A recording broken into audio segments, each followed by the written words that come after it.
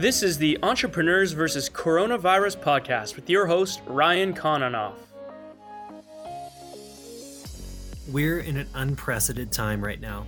As coronavirus continues to spread throughout Canada, and in fact our world, we're starting to hear some remarkable stories of how businesses are rapidly evolving and innovating within their space. In this next interview, I had the opportunity to speak with Heather Branscombe. She's a founder and clinical director of Abilities Neurological Rehabilitation, and Heather is also an accomplished physiotherapist and author. What I want you to listen for is her perspective on the coronavirus crisis. Her revenues were down 60%, and yet she remains optimistic and in fact excited about what lays ahead. She also talks about some of her key assets and how she's leveraging them right now to do her best work and also to inspire those on her team to do the same. Over the past week, which has arguably been the most challenging week of March economically speaking, she's also found a way to increase revenues on a week-over-week basis. Let's dive in. Heather, welcome to the Entrepreneurs vs. Coronavirus podcast. And thank you for joining me today. Yeah, it's great to have you. For those that haven't heard of Abilities, can you tell us a bit about your company? What do you do? Thank you. So at Abilities Neurological Rehabilitation, we provide neurological therapy, so specifically physiotherapy, occupational therapy, and speech-language pathology services to kids and adults with neurological challenges. We started just with myself. Again, I'm a physiotherapist.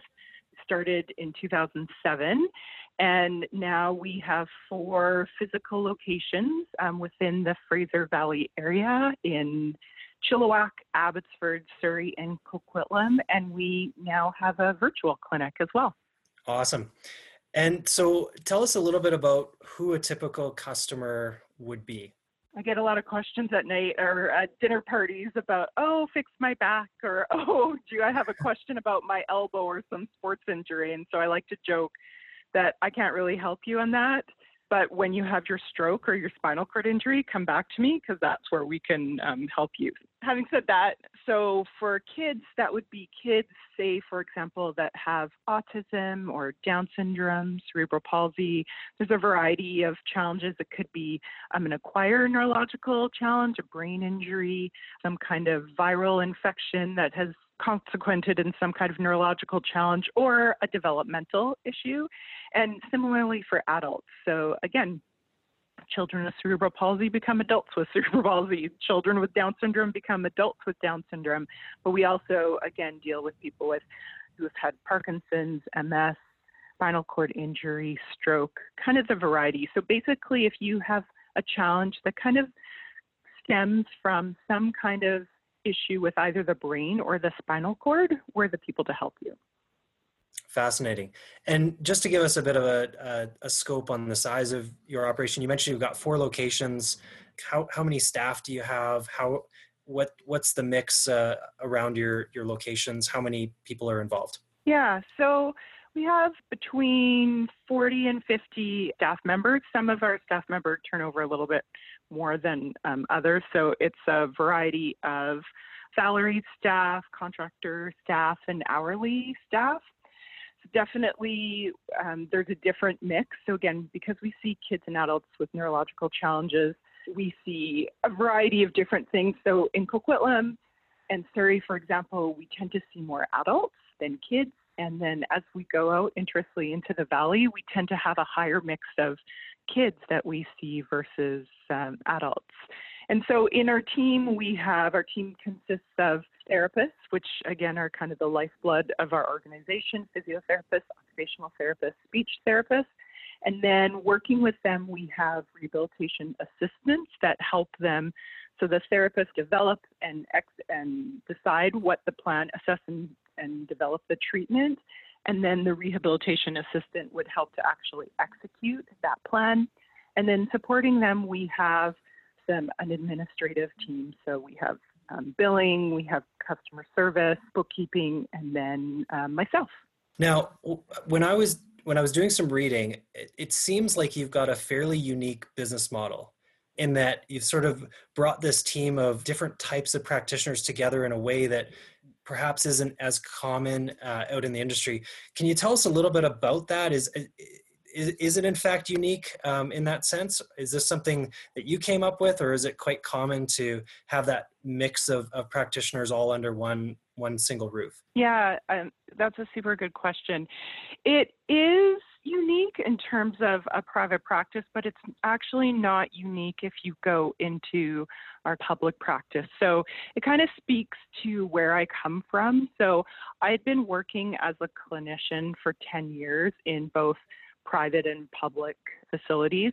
And what I noticed as I advanced through my career is, again, I loved working with both kids and adults with neurological challenges because I love the relationship that happens with that. I mean, I love working with people in general, but if someone sprains their ankle, 6 to 8 visits and then you're off on your way. But if you have a neurological challenge, it's something that we can help you with long term. And so that was something that really resonated with me. And right before I opened Abilities, I actually was working as a physiotherapist at the Fraser Valley Child Development Center. And what I loved about working at the Child Development Center was the people that I worked with. And in that environment, I was, as a physiotherapist, working with occupational therapists and speech therapists. And I felt like I was a way better physiotherapist because of the input that I had from my team. Because people as a body, we're not just muscles or tissue, we're a complex being. And so it's really interesting to work within a team to see how different disciplines or different perspectives would look at some of the same challenges and how we could work together to create something different. So that's what I really loved about working in public practice. So that's like, your government hospital systems. What I found super challenging about that system is the limitations. So there's always resource challenges that we had. There were ongoing wait lists and ways, and it was really hard to innovate as a practitioner. And I could see that there really was a need for public services. So at the time, back in 2007, even private therapy services for people with neurological challenges was really rare. And so you would have what most people would think of like a typical physio place where we would go for your back injuries or your ankle injuries, those kind of things. But they really weren't serving people with neurological challenges better. And so it actually ended up in the way of education for physiotherapy. When I got my degree, I got a bachelor's degree. Now to become a physiotherapist, my daughter wants to be a physiotherapist. She needs to get a master's degree. So for myself, I don't need to change. I'm already a physiotherapist. It doesn't really matter. But that kind of change happened pretty early on in my career. And I thought, hey, 30 years from now, when there's all these physios running around and they all have their master's degree and I don't, I'm not going to want to get a master's degree. So I ended up getting an MBA. And when I did that, what I really found was some of the skills that make a really good therapist is actually some of the same skills that makes a good business person as well. We might call it different things, but it's the same thing. We have a goal. We assess where we are. We know where we want to go, and we assess strategies on how to do that. So that was really, once I was able to figure that out, that gave me the confidence to kind of learn what I learned in business school and apply that to some problems that I could see as a physiotherapist. And that's kind of how Abilities was born. Super interesting. And when I was reading a little bit more about your bio, there was another dynamic there that kind of fed into the passion that you bring to Abilities. Can you talk a little bit about that within your own family? Yeah, I know exactly to what you speak. And so, so at the time, I was working as a physiotherapist at the Child Development Center. I was married. I had one son, and I met this sweet little boy, and he was 6 weeks old at the time. And I knew pretty quickly early on that he should be part of our family. And so our family ended up adopting my son, my middle son, and my younger daughter. They're a sibling group. And so it's one thing to see, not only am I a therapist working in this population, but I'm also a caregiver to someone that I love. who's dealing with these challenges myself. So we ended up, as I said, I met my son at 6 weeks old. We started the process to start to adopt him at 13 months old. He came to live with us at 21 months old, and he's now 18 today. And so as we were going all of this, I was actually finishing my MBA just about the time that he was going to school. And there really is a difference for children.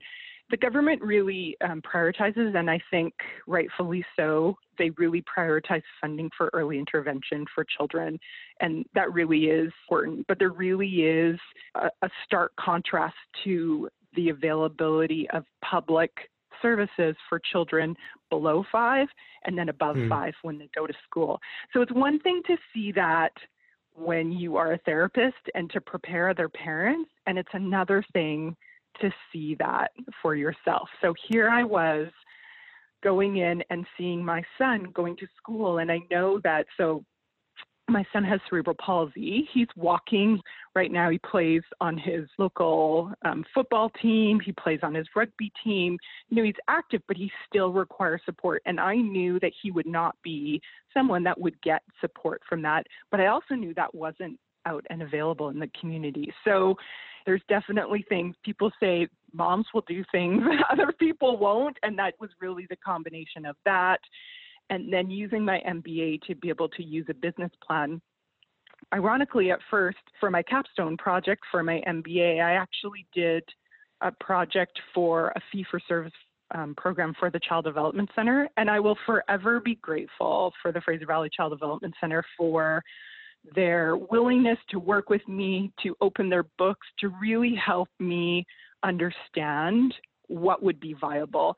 And I was able to present that. And at the time, for a variety of really good reasons, the Child Development Center didn't want to pursue that themselves, but I basically took that business plan that I did for my MBA with the information that I received by working through the Child Development Center and working with them, and then used that to start Abilities with the idea of if I build it, they will come, and that's what happened. Brilliant. That's a fascinating story. And thanks for sharing that aspect of sort of where some of your experience and knowledge has come from. So let's talk a little bit about your business model, if we can. What is your revenue model? Do you sell consultations? Do people pay for consultations? Do they pay some sort of ongoing subscription fee? How do you generate revenue in your business? We're pretty regulated from that to a certain extent because as healthcare professionals, each of us have a college, so we are bound to the rules of the College of Physiotherapy, Occupational Therapy, and Speech-Language Pathology. So we definitely do that. So our model is a one-on-one treatment. We do offer some groups, but we do a one-to-one treatment model. So basically what happens is somebody will come in and go for their first assessment. And in that assessment, they will always see a therapist first, and the therapist will meet with the client and or family and caregiver and find out what the problem is, and then together develop a treatment plan for them moving forward. So then moving forward, they will either implement that treatment plan with the therapist directly, or they will implement that plan working with a rehabilitation assistant. And if the rehabilitation assistant is developing or working through that plan, then the therapist and the assistants will work together. The therapist develops a treatment plan and a support plan for the rehab assistant to be able to execute the treatment for the client. And so that's our revenue model. And so within that, what percentage of your revenue would be repeat business where someone's coming back perhaps through the course of their entire lifetime? That's the really unique thing for us is I like to say we tend to almost collect clients other than, there's really not a huge turnover. So again, my philosophy being a parent of a child who has received services through Abilities is it's not necessarily that just because you have a neurological challenge or some kind of challenge requiring our services, you need to see us for forever. But many of the clients that we've seen some of the clients that I saw myself when I started all by myself in 2007 are still clients of ours today because the underlying challenge doesn't go away. And as these clients learn and grow and adapt, they still have new goals. And so what we're always trying to do is to kind of discover that potential. So for example, right now we are obviously a very successful company, over 4 locations, but we're really only serving just over 400 families over that. So really like to say, we really aren't a high turnover, high volume. We're really more of a relationship, high touch, boutique kind of feel. And that relationship is really what we're leveraging to help these clients to develop an outstanding experience over the years.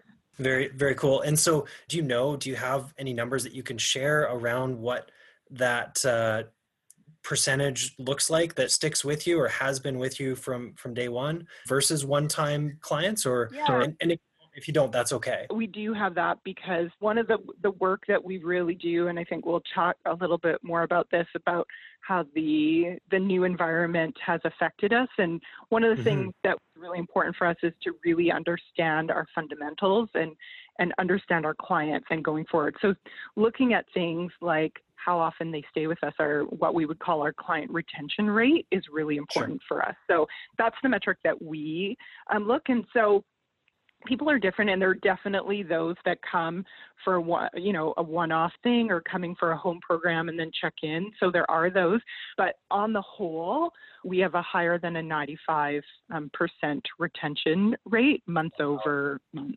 So yeah, it's massive. So our whole idea is, once we bring you in, it's about developing the relationship and keeping that relationship. So what were your immediate thoughts when coronavirus and COVID-19 started to hit the news? Yeah, so obviously for us, we work with a population that in and of itself, a lot of them are immunocompromised and have those issues. So for us, I think as an organization, and even as individuals within an organization, we were probably listening to it a little more intently than probably the general public.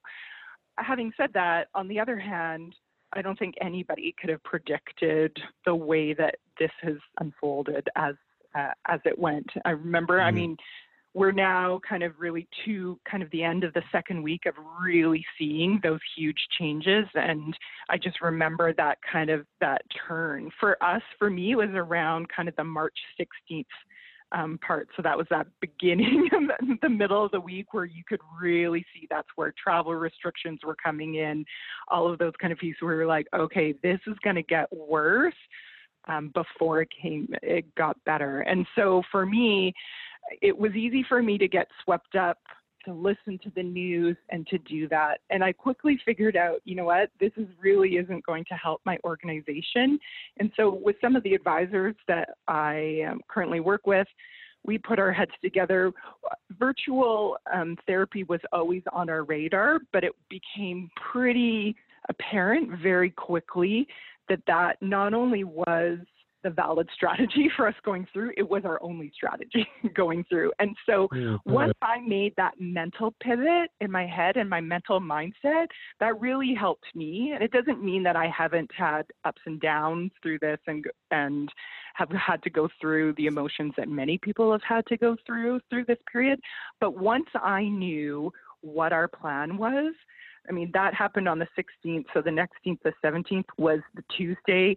We had a company-wide organization. We've always used Zoom to gather as a group on a monthly basis. So once we did that and we outlined the plan, then for me, that was my vision and my constant. I listened to the news a lot less frequently than I did before because for me, it didn't matter what was happening outside in the world. We knew our plan. We knew how we could help our current clients and how we could position ourselves to be of highest and best use. And really, it goes back to our vision. And so when I think about some of the things that we were going through before this, like some of the challenges that we had, so, the the strengths that we had have been magnified and the challenges we had were magnified as well.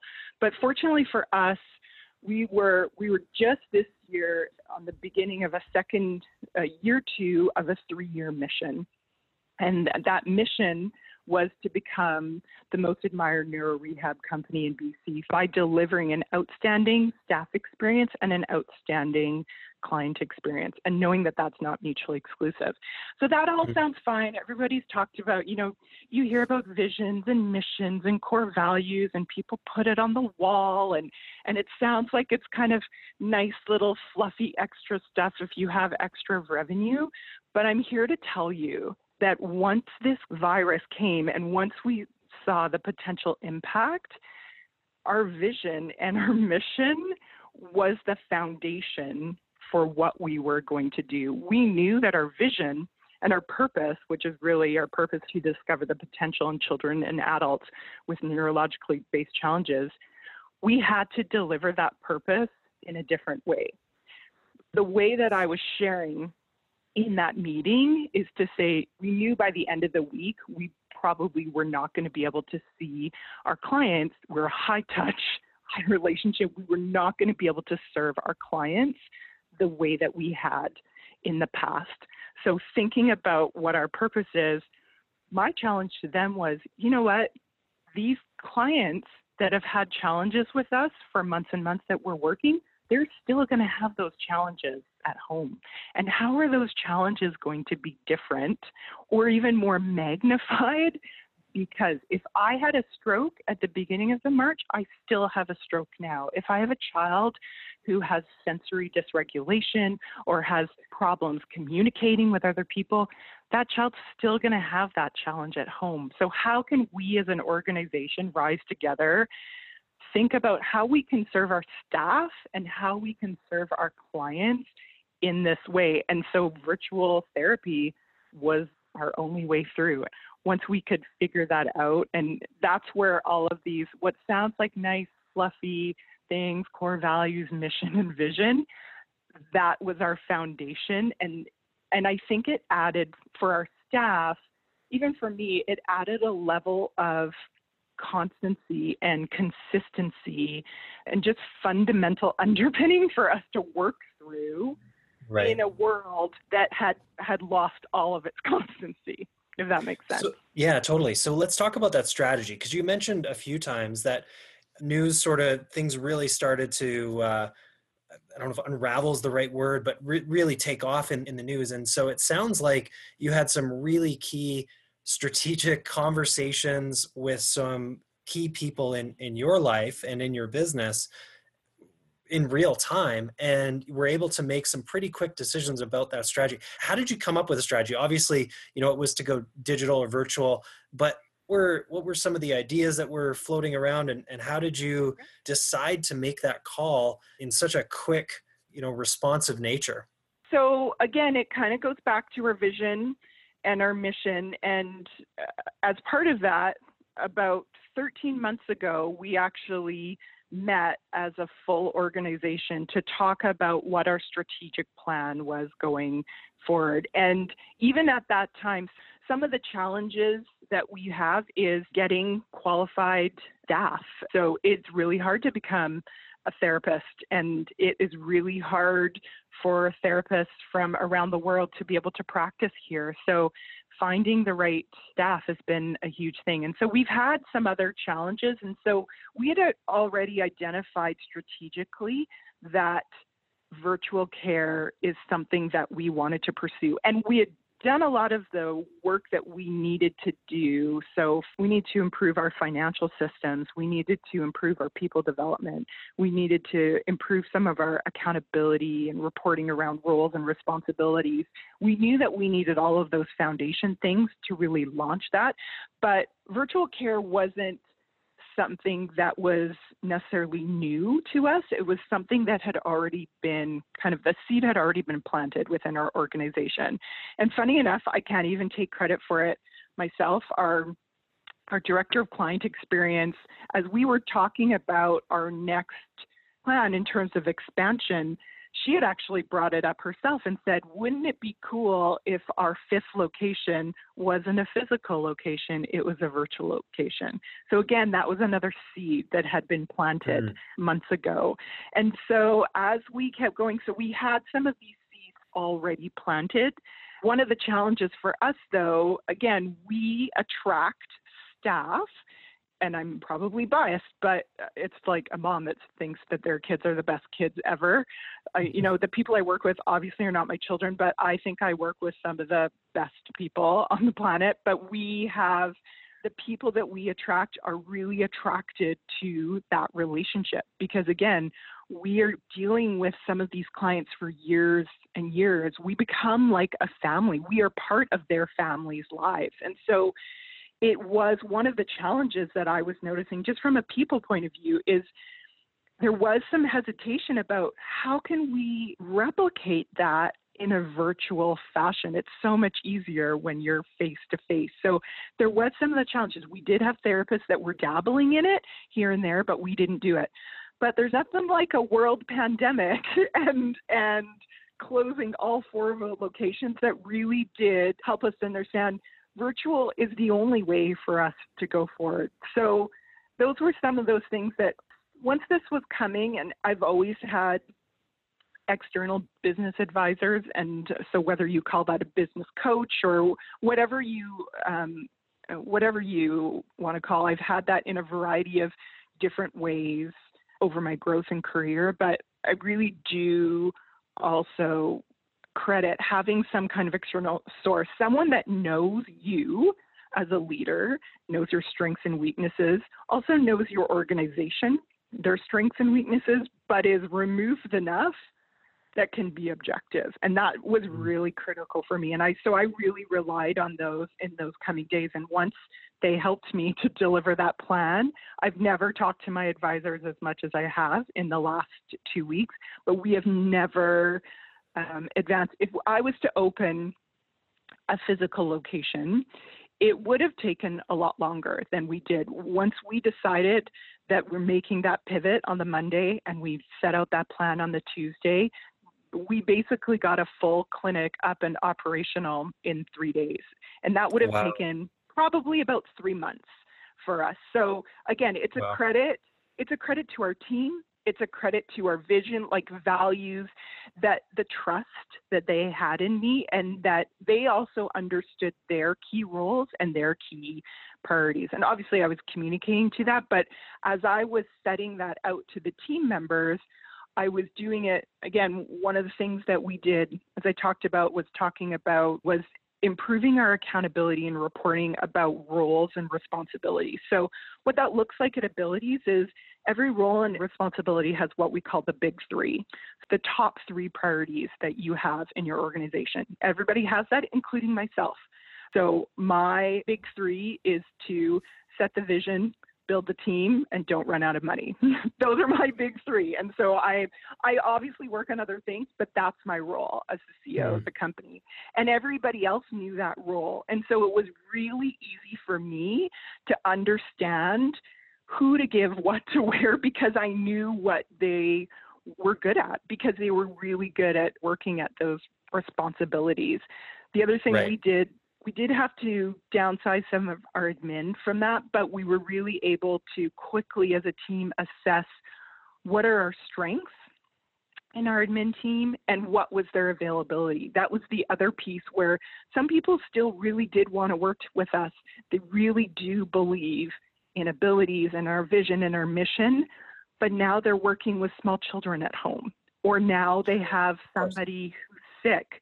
And so we had to quickly understand, again, in those 3 days, and we needed to give people time to assess and to process themselves.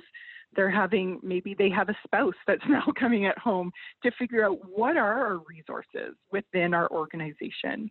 And so if they felt like they couldn't work because, we have lots of great men that work in our organization, but just being a healthcare, helping the nature of our thing, we have a lot of women that work with us. And so, and with that, there's a lot of caretaking responsibility that they end up doing as well. And so we wanted to give them permission to be like, you know what, If you need to take a pause, you need to take a pause. Giving them, if you're going to work with us, that's awesome and be available. But if you can't right now, that's okay. We will be here when we get back, and I'm committing 1,000% so that we can be here, and we're going to be stronger when you get back, but it's okay. It's okay to take a break. And so once we were able to figure out what those resources were and use our big three, it was a lot easier for us to implement the virtual clinic. Well, and you made some interesting points there, and that's something I've picked up through a number of different conversations. I had a conversation with another business who previously or prior to coronavirus was already 100% remote, but the transition from being 100% remote and having the space to be able to focus and work to being 100% remote with kids and spouses or significant others in the background, it's been a huge learning curve for them who already had, for the last decade, had a remote workforce. So I don't think there's anyone out there right now who's not seeing change and being challenged in new ways, even if they were better prepared for this than other businesses. Now, you mentioned that you basically had this plan. And so as you talked to your mentors, it was really just a matter of flicking the switch and saying, okay, we're going to do this now. This is our trajectory. And it sounds like it took a matter of 3 days to be up and running. Were you actually taking clients in that third day, or how quickly were you able to ramp that fifth location up? That's one of the things that I can already take away, that I'm super proud of our team, that we were taking telepractice and we're looking at that. We track that week over week to see what our difference was between clients versus telepractice. So we made that shift really quickly. And I think, again, to speak to your previous point about working from home, and I think what has been really helpful for us is, again, that kind of accountability. We know that everybody has good intentions, but there is that new dynamic in terms of working from home. I've always had the idea of, I care less as a leader how you get something done. It's more, I care more about the results. And so as long as we can have clear expectations about what those results are, if you need to do that in different times or different things, I've always been around therapist choice and that. And so again, that's why we have different compensation plans. We have different offers. And so I think that did help us to be more successful. Not that we don't have bumps along the way, because we definitely do. And our therapists are learning how to work in this environment. A lot of our therapists, be it, we have some therapists that this is their first year out of school working, and we have therapists that are, multi-published, 20-year plus experience. And a lot of them are telling me it feels like it's their first job again, or like they were a student and on placement. But I think, again, what helps them is the consistency of, this is the production that I'm expecting from you, and we can be really clear about that production so they understand what they can do. And I'm giving them the freedom as much as I can in terms of how they want to do that. So you don't necessarily have to do the same hours you did before, but I'm still expecting the same amount of production for that similar time. So it's just having that shared expectation. I think that's where that big three really helps us: the shared expectation, the accountability, and the reporting. Because we have those systems in place, I don't feel like I have to micromanage people. I don't feel like I have to, I feel like I can be there more effectively as a coach and as someone to build them up and to support them through this time, and less worried about, are you wasting my really important dollars right now, when every single dollar matters more than any other time. So I'm really grateful for this foundation that we've had. So can you talk about, I think you mentioned the term volume before, or when you close down 4 clinics and you open up one to sort of replace those, what's the typical volume through a door, maybe on a daily or weekly basis? And how does that compare with what you were able to do, day one, week one, in this virtual clinic that you were able to launch? It's a good question. And it's not all roses.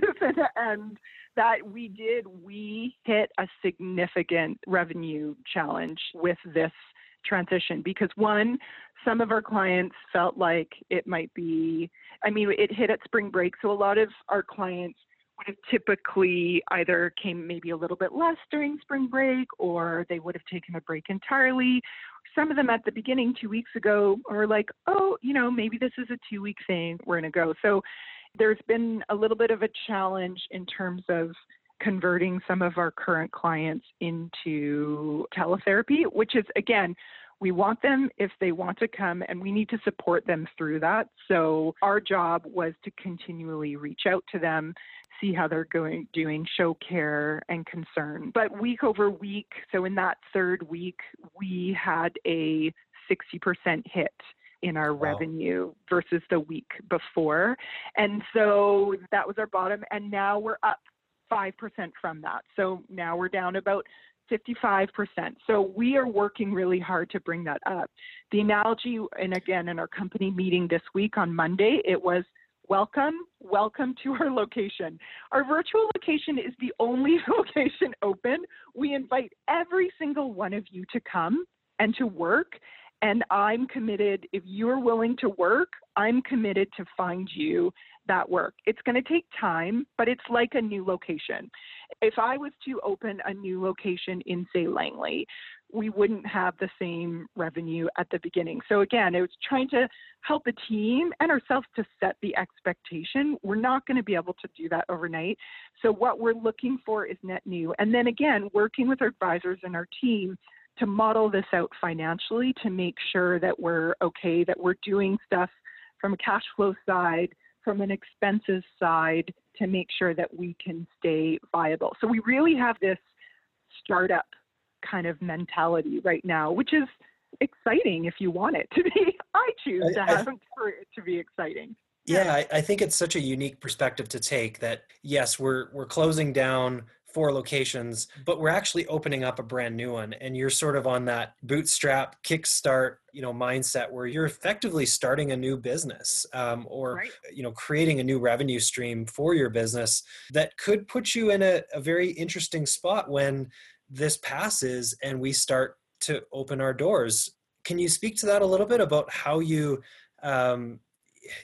whether it's 3 months from now or 6 months from now, what does the future look like for you as far as opening new locations? Do you see this changing your mindset there? Yeah, I actually, there's not much I can do about the pandemic, but what I can do is use this opportunity to make our organization stronger. And I can already see, there's hyper changes that we've had to deal with, but as we've dealt with these changes, we are becoming stronger. And as I've seen some of my clinic owners, and I feel for them, because a lot of the clinic owners that do, especially that work with kids and adults with neurological challenges, they really don't go into this for the money. Like it really, if we were to work as a therapist in private practice, this is not the area. This is not the high area for business opportunities.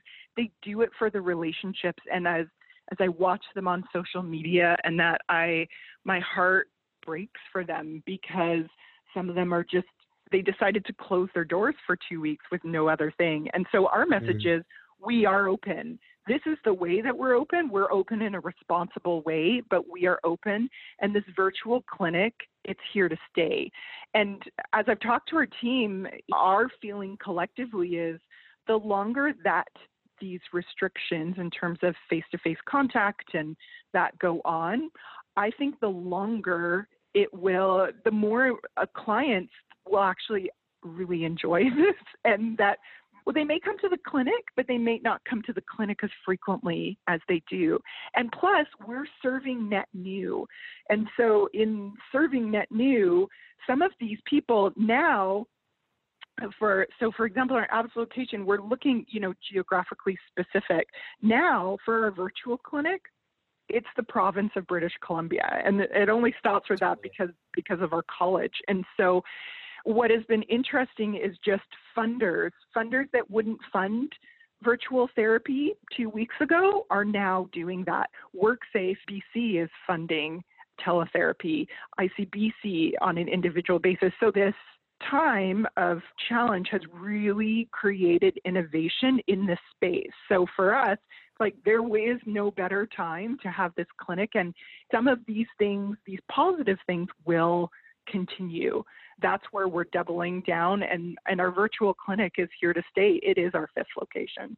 That's great. And that was going to be my next question is, do you see this staying around beyond this pandemic? It sounds like you've thought about that and you see at least some of them continuing to buy into this model of care. Yeah, I think so. And the longer this goes, the more buy-in we will have. And that was really important for us right from the get-go. You know, some of our clinic owners, again, who are just, they're great clinicians, and it is hard to be a great technician. As many people start in business at being really good technician, and it's hard to make that transition to thinking as an actual entrepreneur and thinking about this organization as a living thing. But it was really important for me to position ourselves right from the get-go is we never close. We are open. We're just open in this way. And this is not something that we're doing because we're sitting at home and we have nothing better to do.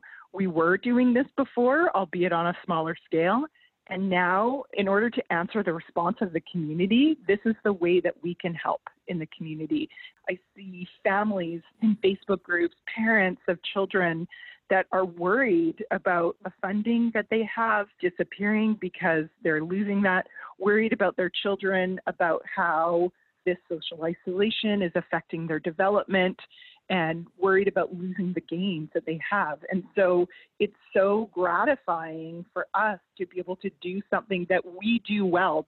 This is our purpose, to discover the potential in kids and adults with neurological challenges, and to be able to do that in this way. And so for us, it gives us purpose through this piece. And yeah, I feel like, again, I would never wish this pandemic on anyone, but I think if you're smart as an entrepreneur and think about your skills, whether you're a solo entrepreneur or whether you lead a small or large group of people, you know what your inherent strengths are. And so if you can leverage that to enhance this opportunity, then there's never been a better time to be an entrepreneur. I think this is the time that will help us to move Canada forward through this time. So I'm excited. So I love your mindset. I mean, you said it yourself, your revenues, they were down 60%, still down 55%. You've made up some lost ground there, but ultimately you're seeing this incredible opportunity ahead and you're choosing to innovate through it. And I think that's just a remarkable mindset to have. So what happens if this goes, from your perspective, if this crisis carries on beyond 6 months? What do you see as your greatest challenge there? The greatest challenge for us is how we manage our ongoing expenses for our in-clinic things. So there are some strategies that we can use for that, but the stronger that our virtual clinic is, the greater we're going to be able to offset that piece. And I thank you for that mindset. I've seen, as I talk to other entrepreneurs and other clinic owners, I have a mini clinic owner group that I have from around, and we're meeting on Monday. I do know that we're different, but really if it comes back to my own fundamental piece. We go back to what is my big three. So my big three is to set the vision. So what's the vision right now? Our vision is the clinic. So I need to be mindful about what's happening now, but I also need to be thinking 2, 3, 4, 6 months ahead. As you said, that's my job to be able to do that. And that's what gives me focus. I need to build the team. And so I need to be thinking based on that vision, what kind of resources, support do I need for my team so that they can meet that vision 6 months from now? And I need to not run out of money. So what kind of financial resources and strategies can I use to help us to go forward? And that's changing, as we all know, on a day-to-day basis. And I'm grateful for the national, provincial, even more local opportunities that are coming in to help. I think that's one of the fundamental things that makes Canada so great. And so I'm going to leverage every piece I can to help our organization, because I know that helps our community, that helps our staff. That's our mission, is to become the most admired neuro rehab company by delivering an outstanding staff experience and an outstanding client experience. So as I keep thinking about that, 3-6 months ago, that gives me the motivation and the mindset to keep going.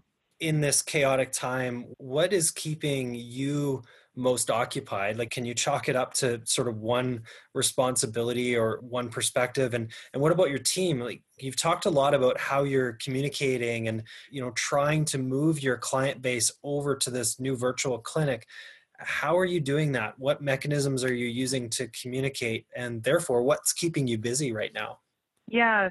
So the number one thing really is communication. I've said this a lot this week to our team that over communication, I'd much rather you over communicate than under communicate. So communication is key. So for us, for the last 2 weeks, I'm sending out a daily email of updates. So I'm telling them what my priorities are as the clinicians, what their priorities are. Our administrative team, we know what they are. I'm giving them their priorities. So my main responsibility right now, again, it's changing. So we're going to get back to a new rhythm and a new normal, irrespective of how long this pandemic goes, as long as it's virtual clinic. So it was a lot of work for myself to be able to organize a team and the resources in those first kind of 3 days. So there was a lot of hour by hour getting people to check in with me to go in terms of communication with our clients. That's where, again, we're leveraging our strength of we have really good relationships with our clients. And so we leveraged our clinical team that know our clients best to be able to reach out individually. So that was their number one priority, was to show care and concern and to reach out with them, to have them to talk through that. So we had scripts to be able to help our clinicians not say something word by word, but talking points so that they would be able to talk to them.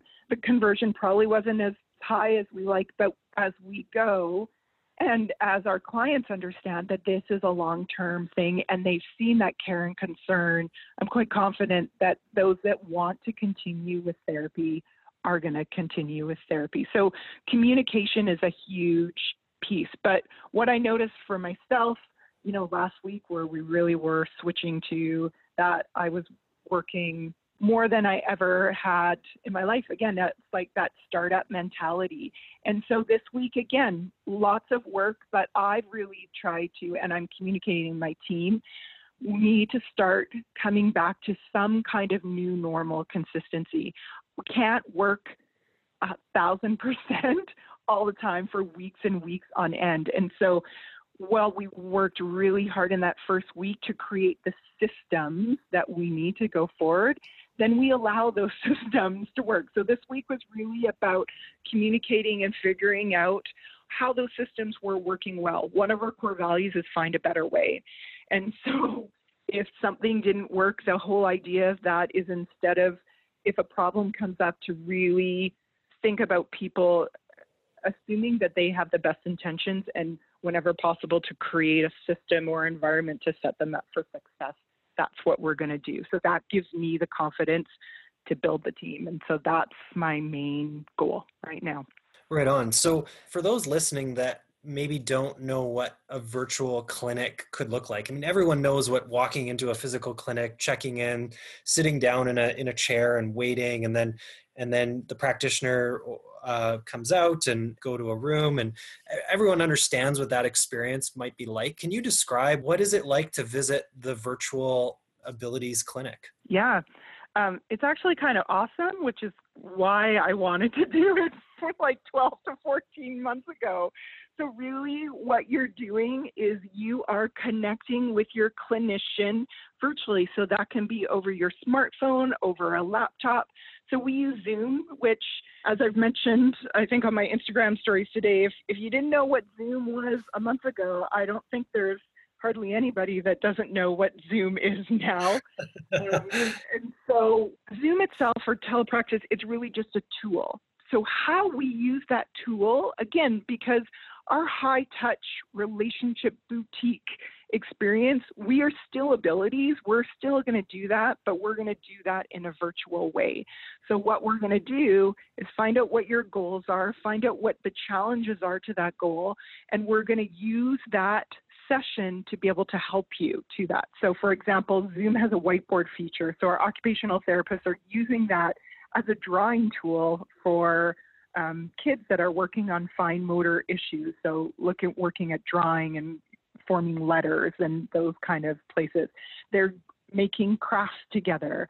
We have adults that are using it to go through their program. So we can do a home program, we can do consultation, we can actually do a therapy just like it would be in clinic.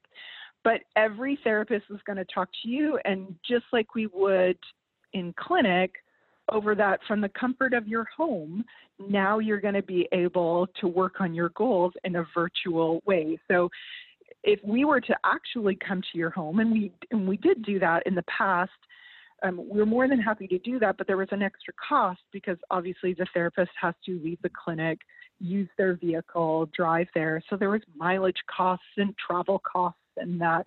And so that's why I'm pretty confident that the longer that this goes, especially, the more people are really going to be let in on the secret that telepractice is a pretty awesome thing. I think there's not many of us that wouldn't rather see their family doctor if they could over telepractice versus driving to your family doctor, sitting in the waiting room with all the sick people, waiting. Yeah. You'd much rather wait at home. So all of those things, we don't make you do that. We don't have you wait and do that. But all of those advantages are going to happen in telepractice. So I was just mentioning that to a therapist I was talking to today, that I think this will be, in terms of our professional development as a healthcare profession or industry, I think this will be the inflection point that we look at historically as the takeoff for telehealth just in general, which is pretty exciting to be here on the ground floor and to be working on it. So cool. Again, such a great mindset. So for those that are listening and struggling in their business, and maybe they haven't figured out how to pivot or how to shift or innovate within their own industry, what resources or suggestions could you make to them? Yeah. One, I think it's important to, you've spoken a lot about the mindset, and I've noticed that as well. And I think that's a really easy thing to say, but I'm able to have this strong mindset because, this isn't all roses and Pollyanna. As said, there are challenges, and there have been times that I've cried, and there have been times that I have gone. I think it's important, as I said to our team a couple of weeks ago through this, you're going to feel those emotions. And I think the more so, some people are going to have to go through that more than others, but I really feel like to the extent that you don't go through those emotions and let yourself process it, it's going to be really harder to clear your head and to make some strong decisions. So I think that's the number one thing, that it's okay to do that and to feel those feelings. Number two, I think it's to go back to,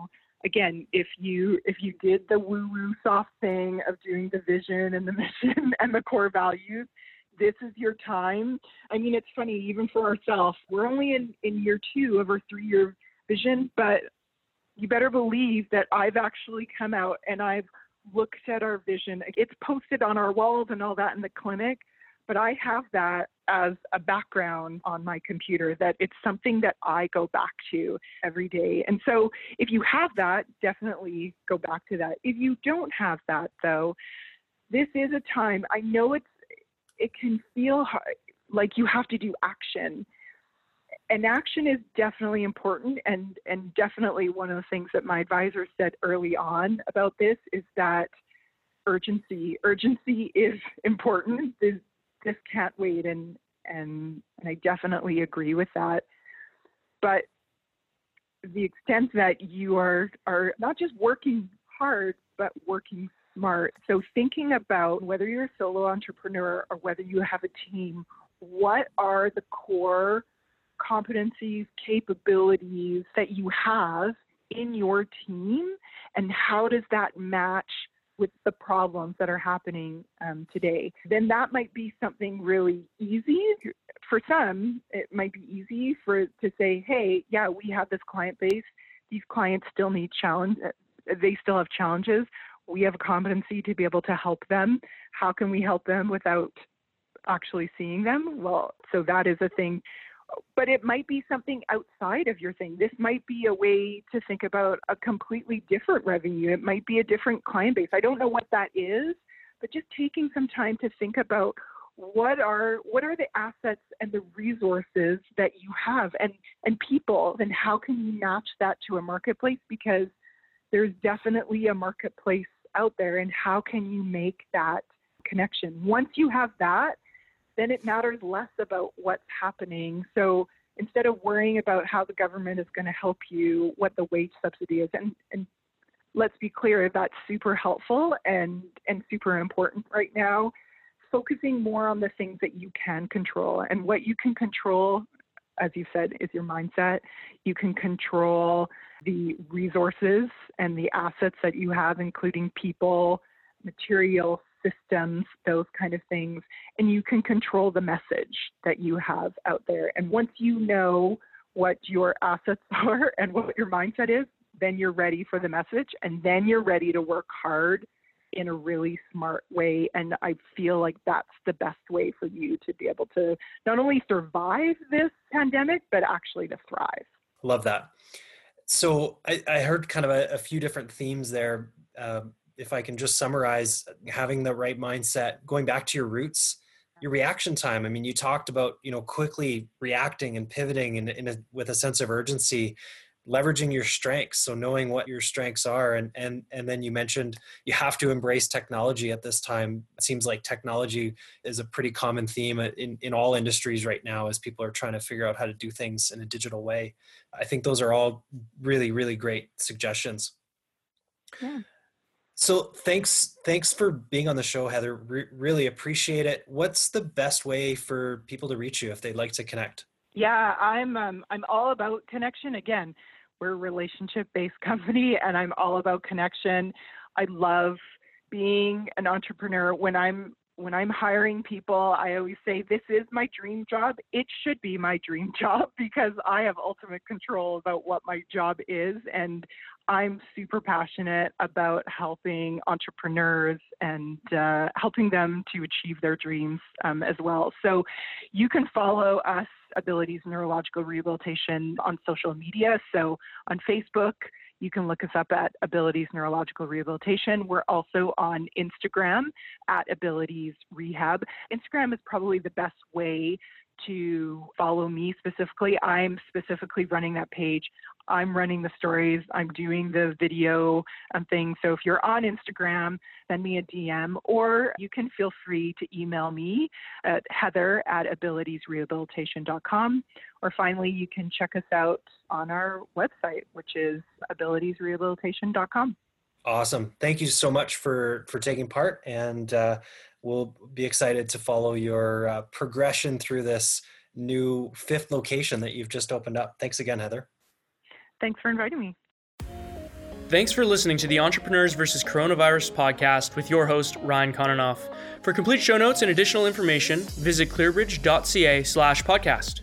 Ryan is the founder of Clearbridge Business Solutions. To find out how investing in technology can help your business, especially during uncertain economic times, visit lifewithclearbridge.ca. Connect with Ryan on LinkedIn or on Twitter at Ryan Kononoff. That's RyanKononoff. Thanks for listening.